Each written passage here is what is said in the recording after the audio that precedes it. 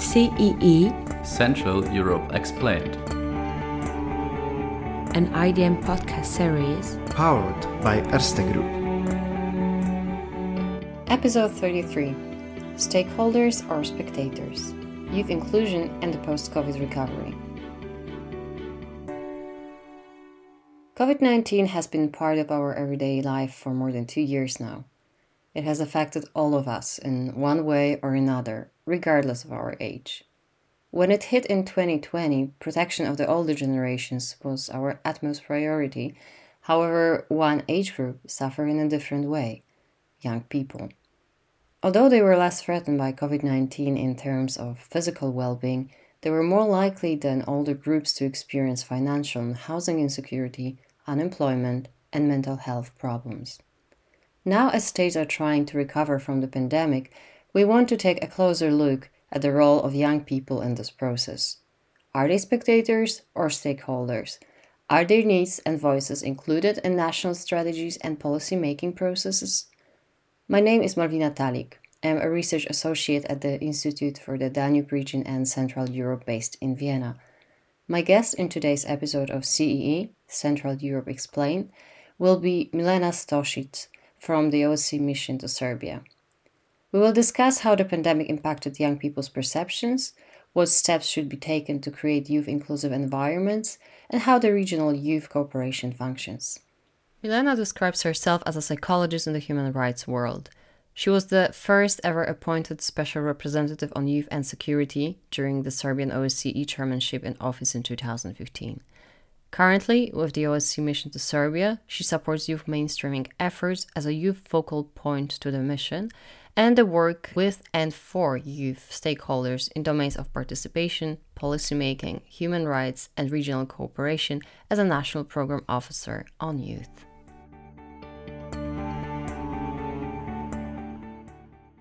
Thank you for joining us today from Belgrade. Thank you for having me. Let us start with perceptions of the impact of COVID-19 on youth. It has been widely reported that young people were disproportionately affected by the pandemic, and also your organization, the OSCE mission to Serbia, supported the National Youth Council of Serbia at publishing research related to this matter. Could you tell us more about the major findings of this report and how applicable they are 2 years later? Yes, thank you first of all for the opportunity to share about our work and for hosting this type of conversation about young women and men's role, because too often young people are not seen as a priority or their participation is relatively symbolic. So I'm pleased to share some of my thoughts and insights of our work in this regard. So before you're answering your question concretely, let me please just contextualize on where we are coming from. Indeed, it's a very good question that you have in this introduction. Are they spectators or stakeholders? And our approach is certainly to work with and for young people, or to be more precise, more often these are organized young people. So the OSCE participating states have repeatedly recognized the contribution of youth to enhancing peace and security in a way of adopting over years more than 50 ministerial decisions and declarations referring to youth and education. But there are also 3 ministerial council declarations which are addressing youth agency to contribute to implementation of commitments of the OSCE. Thus, what this means, they're not being seen purely as beneficiaries of adult plans, but rather relevant stakeholders. So with the National Youth Council of Serbia, this is an organization or a network which is among long-term partners to the mission to Serbia. And in 2020, we supported them in producing country-wide research of impact of COVID-19 on lives of young women and men. Now, I would like to remind that initially, young women and men at the time when the whole COVID-19 crisis started were initially seen as part of society at lower risk of pandemic. Although today there is no doubt that its influence of crisis is systemic and socioeconomic, and that it disproportionately affects young people around the world. So the consequences of not addressing this type of outcomes are indicated by number of global and European research warning of this long-term effect, as it's often said, quarantine generation. So What this research revealed is not that different from insights of other countries or regions. This latest crisis basically brought to the daylight existing barriers, in my view, which young people face on the way to full realization of their rights. First of all, rights to autonomy, but also it deepened existing inequalities, especially in terms of course, the rights to work, the right to education, which is then consequently reflected also on their mental health.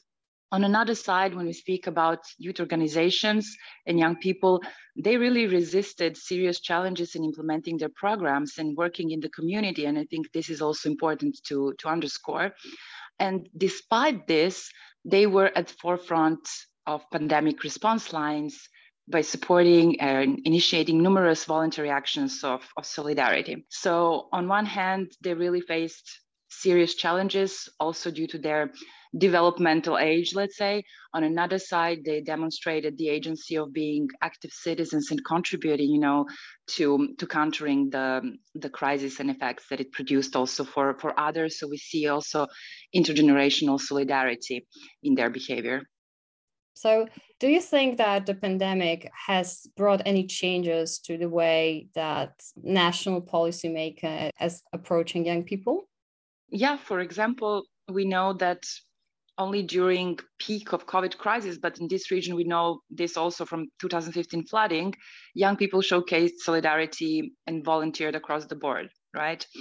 And as research has been shown, so not only in Serbia, but much wider, that volunteering programs increase youth resilience, increase their civic involvement, contribute to strengthening community resilience.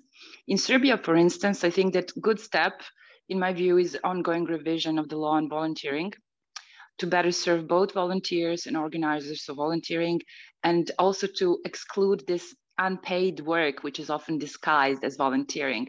So I think this is a link that maybe, let's say, it's beneficial in regard to what we have seen during pandemics on how much volunteering matters and how much young people contribute to volunteering programs. Also, important are insights stemming from COVID crisis in relation to mental health, of course, which was long overdue globally. And for instance, in Serbia, it is anticipated that revision of the National Youth Strategy will prominently reflect the area of mental health as one of the priorities for the upcoming period, which was not the case ever before. I believe this is something that is also recognized on European or even more global level as a topic that was usually sidelined, but now unfortunately it surfaced as a priority and something that we need to take care about. And we also saw on a broader level the challenge of sustainability of youth organizations, and then stakeholders like, for instance, Council of Europe's European Youth Foundation, they had special calls for COVID-19 activities or projects. And I think that this sort of example shows how actually bureaucracies can react promptly, but it also teaches us that more flexibility is needed in terms of dispersing these funds, that maybe emergency funds are welcome also, or that grant schemes can be rethought to be more user-friendly. Also, speaking of COVID-19 and what has changed, of course, it's early to say, but we definitely see that there is recognition that certain new insights must inform upcoming policies. So we also see initiatives such as the European Union designated this year as Year of Youth, and they also refer to it as that they recognize the toll that COVID-19 policies had on education of young people, access to jobs and mental health, and that with this kind of initiative, there is an aim to create new opportunities for young people in Europe. We also see that UN, of course, also does a great deal to promote youth participation. And for instance, this year, UN Secretary General's Youth Envoy Office, they publish a guide for public officials on implementing youth peace and security agenda on a country level, which I think it matters because this agenda, which is legally binding, really is a historical opportunity to challenge business as usual and to further youth involvement, especially if we understand security as human security, which involves also environmental issues and economical issues and beyond political or military. So there are definitely steps in good direction. There are two reports on young people in the EU which were published last fall, and they have somehow contradictory findings. And I wonder which of those findings would be most applicable in the Serbian context. So the first report is by the European Council of Foreign Relations, and it identified a growing generational divide, both within the European societies and across Europe, and it finds it very threatening. This report also states that young people, and here I quote, under 30 are more likely to blame governments and other institutions rather than individuals for the spread of the virus, end of quote. And on the other hand, there's this other report by Eurofund, which implies that young people's trust in institutions remained higher than other groups, despite the fact that the young people were hit harder by the COVID-19 crisis in terms of mental health and employment. To me, they are very contradictory. And I was wondering, which of them do you find more relevant in Serbia from your observations, and why? And do you know maybe why there would be such different results? Well, of course, it is impossible to generalize and to still draw very accurate conclusions. And, political and social realities differ much across the continent.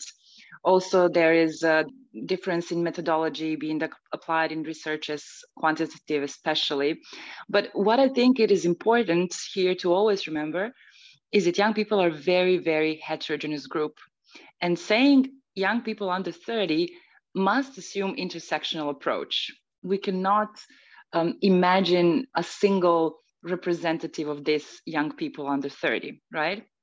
So for instance, there are also other researchers because luckily many organizations recognized that this should be actually looked at. So for instance, OECD research suggests that in overall effects of the crisis had often been more significant for certain groups within group of youth, such as young women, young people from socioeconomically disadvantaged backgrounds, young people not in employment, education, or training, migrants, people with disabilities, and other young people in vulnerable circumstances. So this is also something that I find again in another one, which is done by International Labour Organization in 2020 and across really big number of countries.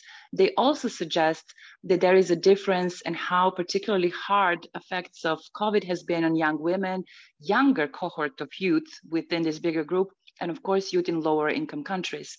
So young people are concerned about the future and their place within it. So of course, it's going to be expected there is lack of trust in adults making decisions about their lives, right?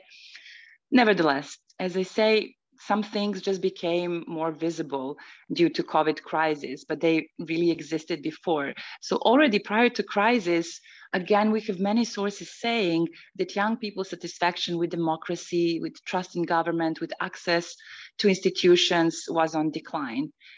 Then also, it's interesting when we compare, research is done by, for instance, organizations, international organizations, but research is done by private entities or marketing agencies such as Ipsos, for instance, that was done in US. They also say that even before pandemic, Generation Z believed there was a lot to fix. And these are very concrete things like climate change, racial injustice, inequality, and so much more. And this perhaps means that these generations are ready to be engaged, but rather on a subject matter, on something which is very concrete topic, than through formal or traditional participation channels as we know them. And as for Serbia, I think the research done by the National Youth Council that the mission supported shows that the largest number of young people were fully complied with the measures of the rules of physical distancing when they first appeared. So especially during this state of emergency period and lockdowns, while respecting these measures dropped in post-emergency period, if we may call it that way.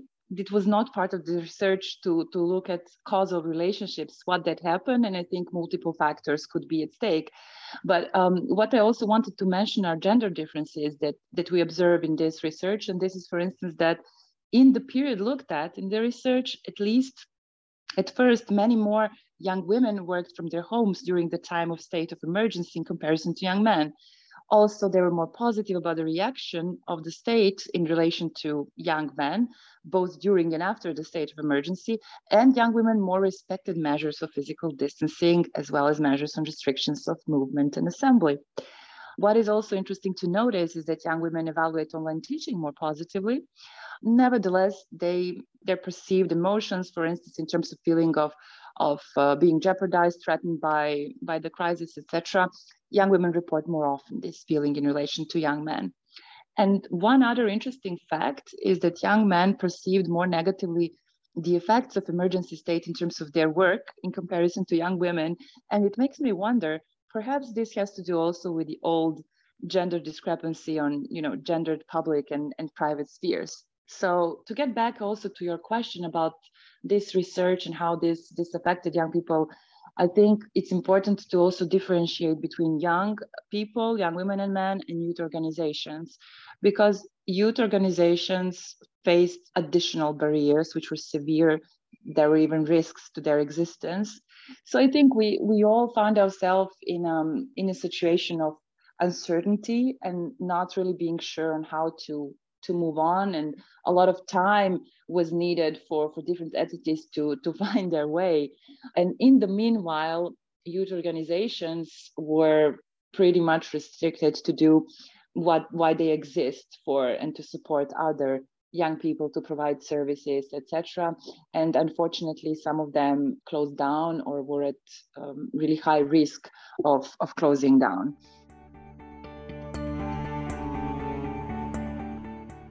You have made a couple of very good points, and one of them is being that we often perceive youth as a homogeneous group, but this couldn't be more false because young people are very heterogeneous like any other group. Thank you very much also for paying attention to intersectionality and gender differences in facing pandemic. And you have also mentioned that young people are willing to engage.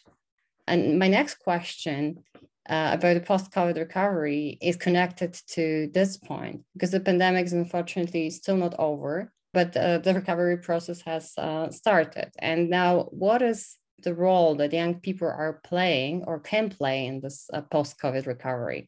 Referring to the title of today's episode, are they stakeholders or are they spectators in this process? And is their involvement and opinion and views welcome, or it does not go beyond tokenism? That's a big question.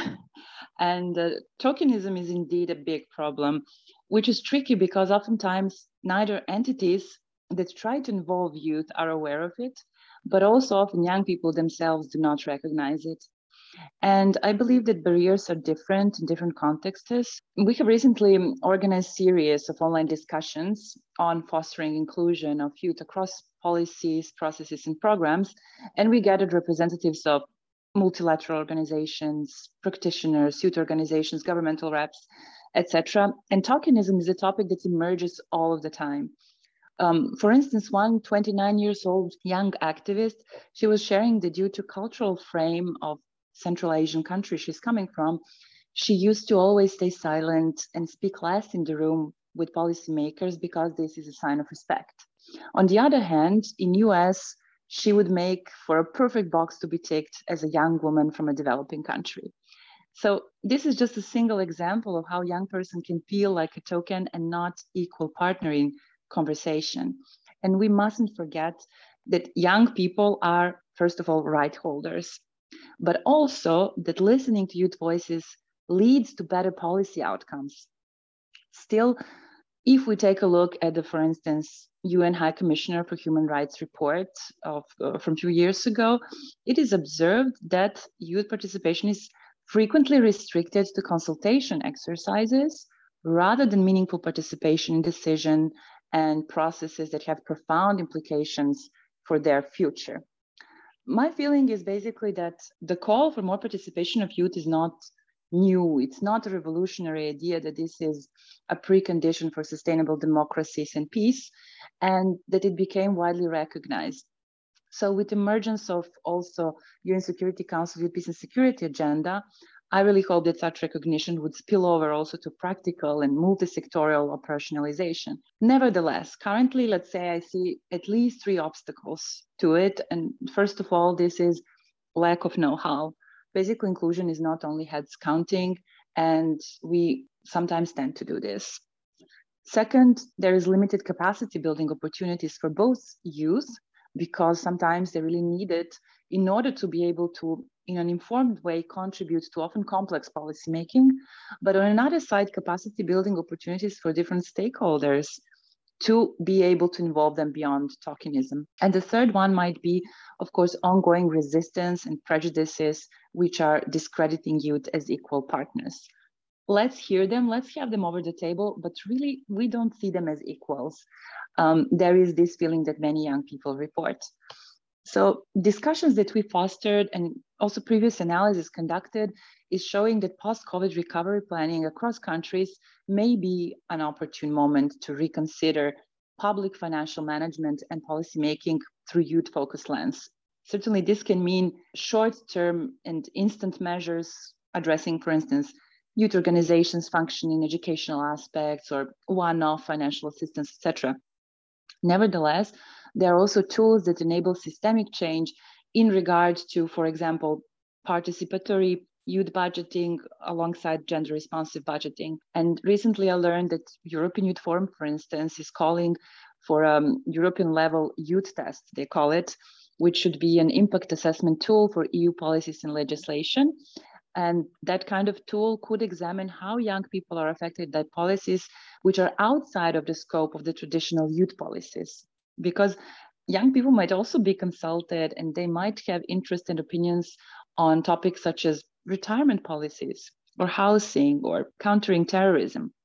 And often they're not seen as stakeholder or a group within demographics that should have opinions on this or should be consulted on that. So what also our roundtable series brought as food for thought is, I think, important to emphasize recognition of role of national youth councils as the main youth stakeholders in processes that can mainstream youth considerations. And here I'm thinking about existing big processes such as voluntary national reviews, which are being done in relation to sustainable development goals, or universal periodic reviews in relation to human rights monitoring, or in the future, hopefully, we see also youth peace and security country level operationalization. And we have already examples on how not only national youth councils, their membership, of course, as well, participate in law and policy making in relation to legislation on youth, on volunteering, sometimes even labor rights. However, their ability to partake and to engage other civil society organizations is quite often dependent on the availability and continuity of capacity building, of financial resources, and last but definitely not least, on awareness or even willingness of state actors or multilateral organizations to involve them, to recognize, to even have knowledge that they exist as an actor in society. So I firmly believe that youth mainstreaming is a long-term solution, even when we speak about post-COVID recovery, because if incorporated meaningfully across public policy, it can strongly support not only representation, but really youth-oriented solutions in more peaceful democratic societies in the long run. So I would also like to mention that alongside our partners, we intend to publish in upcoming period a praxis paper on fostering youth inclusion, and there we will also be mapping youth mainstreaming practices. And although in early stage, we have indications that this may serve advocacy purposes and overall awareness raising with some very concrete suggestions on how we all can do better in our work with and for youth. So stay tuned and join our LinkedIn group on fostering more inclusive societies if you want to partake in this conversation. I can definitely recommend it, and you will find the link in the description of this podcast. Milena, what you're saying, we also know that youth organizations can be a very important actor in youth mainstreaming. Tell us more about how the pandemic have affected them in your region. I mentioned a few things about what is the overall impact, and we as Mission, we always try to respond to real needs in the host country and to support existing reforms and public policy. And definitely youth participation, youth involvement in public life is among those. I'm under impression that many youth organizations really found a way to continue working, to be innovative, to come up with out-of-the-box solutions, especially in terms of using digital channels of communication and digital tools. And many of them, I think, maybe even learned overnight, as much as some of us also had to do that, about the things and tools that we really did not use before. And they managed to do still their outreach towards their communities and to support people, especially in the peak time of COVID. What has continued, for instance, for us, let me just mention one example. We started, for instance, in 2015, a project that we colloquially call Humans of Albania and Serbia. And this was a multi-sectoral partnership where we gathered basically young representatives from civil society organizations from these two countries around joint skills development, joint initiatives creation, and building basically on their advantage as digital natives, which then placed them in a position of active agents whose voice hopefully was heard and whose ideas were supported.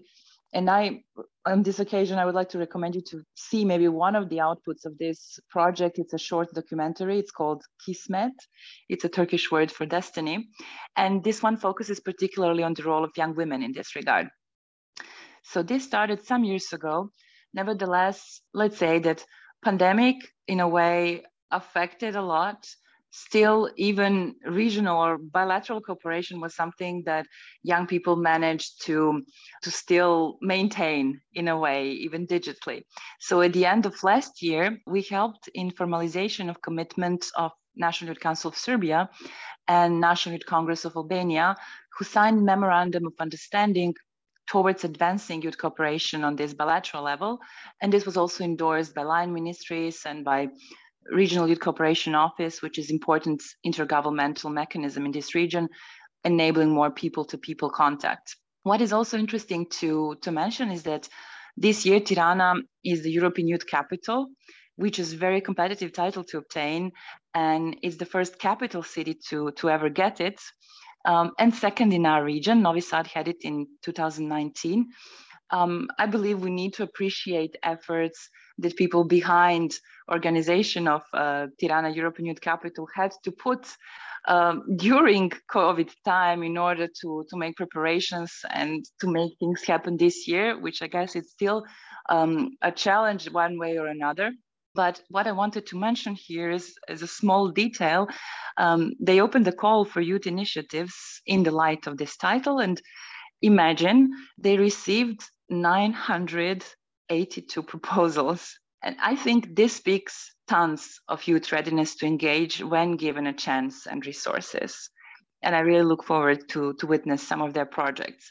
It might also be that some slow walk during pandemic also gave birth to more enthusiasm and motivation, but this is really impressive, this number of ideas that they received from young people in Albania. Nevertheless, for this kind of thing to be possible in a sustainable manner, I think that multi-sectoral partnerships must be fostered and that young people need to be asked for their needs. This is, for instance, one good example. But also we need to systemically enable space and conditions for young people to contribute as active citizens. And I think this is something that all different stakeholders, including also those who are not necessarily super focused only on youth, could be contributing to. And we see this also, this tendency in private sector, in business sector, right? Where you have in some of the big companies introduction of mechanisms such as youth shadow boards or similar, whereas they really want to tap into this demographic group and understand their attitudes, their habits, needs, etc. And I think this is the way to go also for state actors, also for multilateral organizations. And in the long run, of course, if through youth mainstreaming we enable more participation in all of these aspects of public policy and of, just everyday life of people from local to national and international level, of course, that benefits entire societies and not only young people themselves, but naturally also it's an investment in future. Absolutely. We're now slowly coming to an end of our podcast, and there is a bonus question for you. is there any piece of art that you associate with our today's topic? It might be a painting, it might be a book, it might be a movie. Is there anything that you would recommend to our listeners? Yes, actually, this is my favorite question. I'm a big fan of Malcolm Gladwell books. He made a name for himself already in New Yorker as a journalist. Nevertheless, I think it's his first book. It's called The Tipping Point: How Little Things Can Make a Big Difference, is something that I find entirely interesting and inspirational. It's been said the tipping point is that magic moment when an idea, trend, or social behavior crosses a threshold, tips, and spreads like wildfire. So the interesting angle here for me is how change and progress happens, or actually, does it happen, or we do something about it? When and how it's not always about quantities. I don't see it necessarily as a prescription, but a way to reflect, as the title suggests, how little things can make a big difference. So in relation to youth participation in societies, there might be two angles to it. One is certainly that participation argument can be built not only on electoral body size potential, and another, which is, I guess, also food for thought for any individual, is change triggered by critical dissatisfaction, or we can achieve progress also from the position of relative privilege? So that's the first one. And when it comes to the piece of art that I recall and I really deeply love, this is a painting by painter Ilya Repin. It's called What a Freedom, and it was done at the beginning of 20th century. So in the context, towards 1905 Russian Revolution, which marked transformation from the Tsarist autocracy, some interpret it as the youth who never lose sight of their audacious expectations and joyful hopes, not even when swamped by adversity. Because in this painting, what we see is a young woman and a man being joyful, careless, and they jointly stepping through the troubled weather and crashing waves. So even without looking into concrete context of the painting, I believe that such message may resonate with certainty of enthusiastic change that youth anywhere can bring. And on a more personal level, as if it's saying that whatever storms one may face in life, one prevails as their attitude towards life is one of joy, love, of lightness. It can also be about the strength of togetherness in hard times, and of how inner emotional life has supremacy over external stimulus. And finally, for me, it's also about the love for life with a touch of survival instinct. And that was a really beautiful concluding reflection to our podcast, which connects surviving difficult times such as pandemic, at the same time connecting to youth very well. Thank you very much for that. Thank you also for sharing your expertise, your reflection and thoughts with us today. Yeah, thank you, Malvina, as well.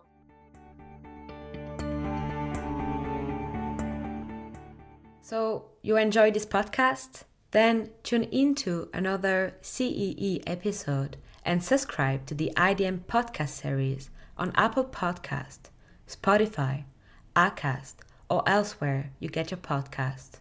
And also have a look at the rest of our work on our website www.idm.at. For any feedback or podcast collaboration, feel free to contact me at e.hunterberry@idm.at. The email is in the description below. This was CEE, Central Europe Explained, a podcast series produced by the Institute for the Danube Region and Central Europe, powered by Erste Group, with the ongoing participation of Daniela Paiden, Malvina Talik, Daniel Martinek, and Sebastian Schäfer.